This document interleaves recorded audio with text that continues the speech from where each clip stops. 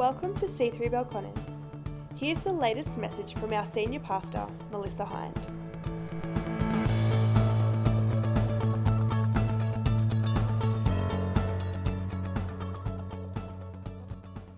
I think it's actually a really cool thought, that whole innovation that's coming out in a lot of areas and industries across our nation where people are creating ways to do what they've always done in a different way. And I love that right now I'm speaking to people all over the world and all over our city who are sitting on couches, hanging on their phones somewhere.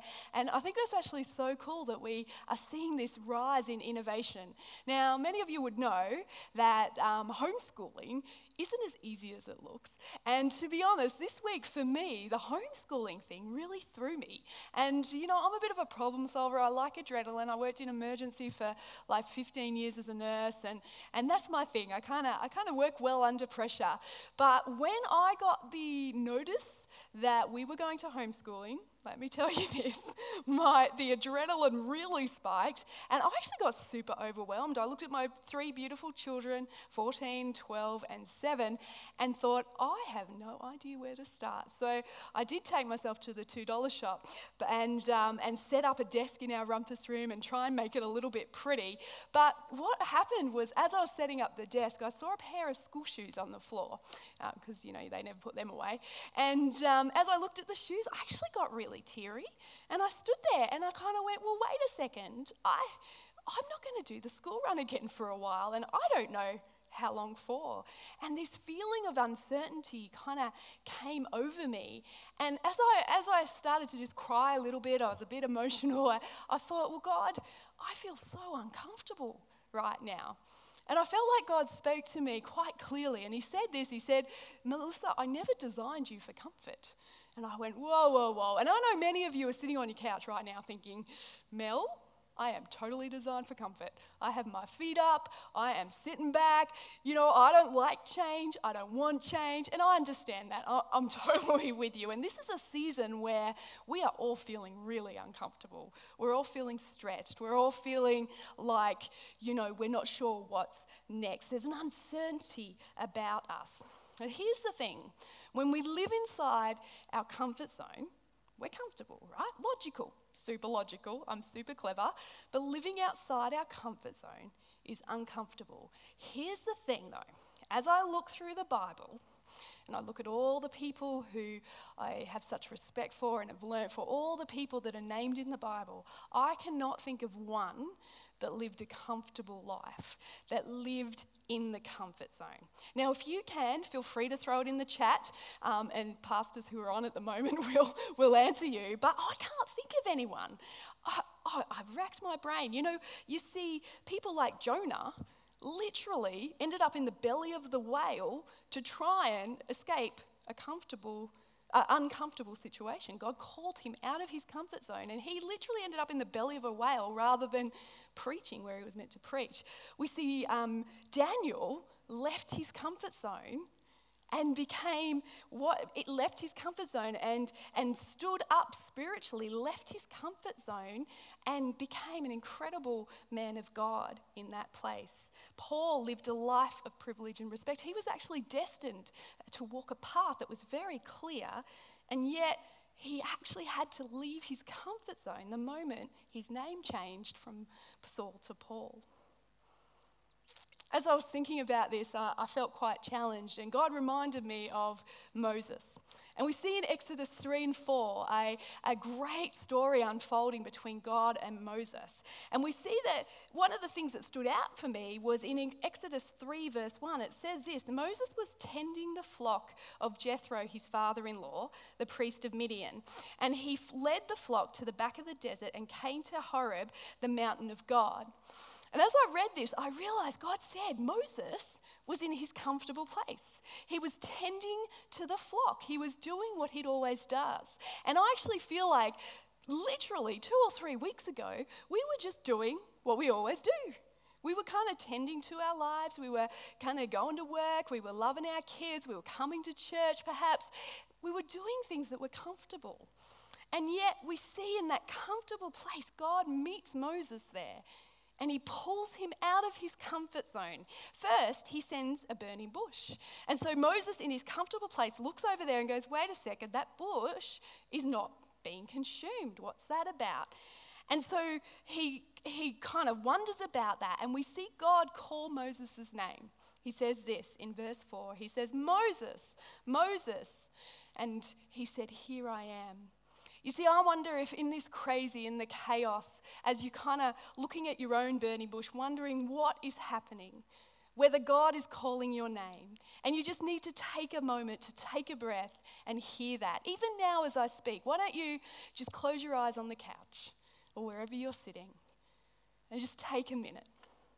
He's calling your name. He promises us that in our most uncomfortable moments, he brings comfort to us. And that's what he has done to Moses. You see, he called Moses' name. He says, Moses, Moses. And Moses responds. And I feel like right now we can do the same. We can actually respond. He's calling your name, and you can take a second to respond. And then Moses, he hides his face from God. You see, I really believe that in this crazy time, and as we're being pulled out of our comfort zone, that he has spoken our names. And Moses, who struggled with speech, actually seemed to find his voice in the uncomfortable zone. You see, Moses took him away. God took Moses away from the sheep and kind of said, all right, we're going to send you on a mission.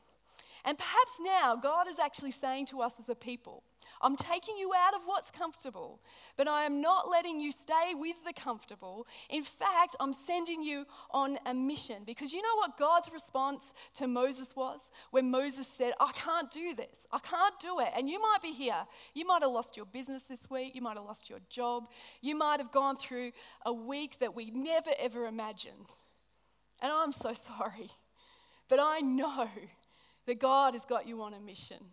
This is not where he will keep you, in that place of uncertainty. And you see, the reason I know this is because of God's response to Moses. And you see, Moses was having a bit of a teenage tantrum, let's be honest. He was kind of saying, nope, I can't do that. I'm not up for that. And you know what God's response was? I'm sorry, Moses, it's not about you. He says this. God said to Moses in verse 14, I am who I am. And thus, you will say to the children of Israel, as I send you on this mission, I am has sent me. I believe that right now, you can take that minute to hear God's voice saying, I am who I am. That he has sent you on a mission. That his voice to you, no matter what your circumstance, in all the uncertainty, in all the fear, the worry, he is who he is. Doesn't matter who you are. If you've had the best week, if you had the worst week, it doesn't matter. It's all about who he is. You know, through the whole next chapter, Moses argues with God. The whole chapter. He says things like, I can't do it. I'm not eloquent enough. I'm not good enough. I'm scared. Over and over again. You can read it in Exodus 4. It says God even showed him miracle after miracle to try and prove to him that he would be with Moses on the journey. And we see in verse 10 that Moses, the grand finale, says this, but Lord, I'm not eloquent, neither before nor since you have spoken to your servant. I am still slow of speech and slow of tongue. You know, I feel like this week I've been a little bit like that, kind of just driven back to that fear, to that worry. And yet God's response, once again, was to encourage and to build Moses up. Our only place, our one true place of courage when we're uncertain, of fear when we're out of our comfort zone, has to be God and who he is and who he has always been. He has not changed. This has not surprised him. You see, the desire for comfort drives us to self. It drives us to worry. It drives us to fear. It drives us to think about our situation more than God. The push for comfort makes us feel like if we're not there, we're inadequate. But living outside our comfort zone drives us to God. It drives us to hear his voice. It drives us to stand firm. It drives us to prayer and to the word. It drives us to gather in ways we never dreamed we'd gather. It drives us to pray in ways we never dreamed we'd pray. Because God showed me this, that in this place that we are called to right now, to not be in our comfort zone, but we are called by God to have a mission for this time and for this season. And in this place is where God will provide our comfort. He will come and he will be with you no matter what. And we don't know what the weeks will bring, but I know that no matter what, God will bring you comfort. Psalms promises us over and over again, and we must feed ourselves with the Psalms. It says that my comfort in suffering is your promise that preserves my life. You see, as we step out of our comfort zone, we have to go back to the Word of God, back to the promise that comfort only comes from Him, not from our work, not from our couch, not from security, but from God. You know, as we step out of our comfort zones, and we're doing this together, as we step out of that, I really feel like there are 3 things that will help us in this season. The first one is that you will want, and I said this a little while back, you will want to turn to what's familiar, right? Anyone with you? I'm with you. I'm looking forward to the day that those kids are getting shoes on and going on the school run and we're running late again. You will want to turn for what's familiar.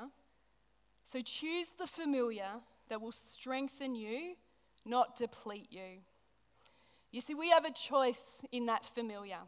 I found myself literally just scrolling, swiping for the news feed. What's next? What's next? Waiting for the next announcement from our government. And it became so familiar. That was all I could sort of do. And I found myself getting more and more kind of worried. That was not feeding my soul. That was not strengthening me. That was just bringing me down. That was draining me. But if we return to what's familiar that will strengthen us, maybe that's scripture, maybe that's the word, maybe that's prayer, maybe that's going for a walk around the block, maybe that's turning your screens off all day or for a few hours at least, maybe it's having a coffee on the deck, but turn to what will fill you, not deplete you. You see, fear heightens and peace calms. And if we allow fear to be fed, we're just going to get more and more anxious and more worried. Whereas if we allow peace of God and the presence of God into our lives, we'll find there'll be a supernatural calm that you won't even be able to explain to people other than that it comes straight from heaven. The second thing is, the waves will come, so learn to dive under them. You see, when you're in the surf, I'm not much of a surfer, but my boys do. When you're in the surf, you can see the wave coming. And I see that the kids are in the surf and they're on their boards and they see it coming and then they stop to prepare for it, right? And then what do? They dive under it to escape the tossing and the turning.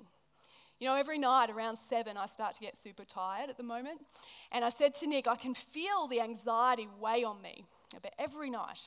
And I actually feel my heart rate go up. I start to worry. I start to get snappy at the kids. And it's always about the same time. Now, I've realized that these days, these times, these seasons, those waves will come. And at 7 o'clock, I say in my heart, I say, you know what, I'm going to feel a bit funky for a while, but I'm going to turn that worry, every time I worry, I'm going to pray. And so that's me diving under the wave. I'm prepared for the waves of fear, the waves of anxiety, the concern around everything, but I'm going to dive under it through prayer and through the word.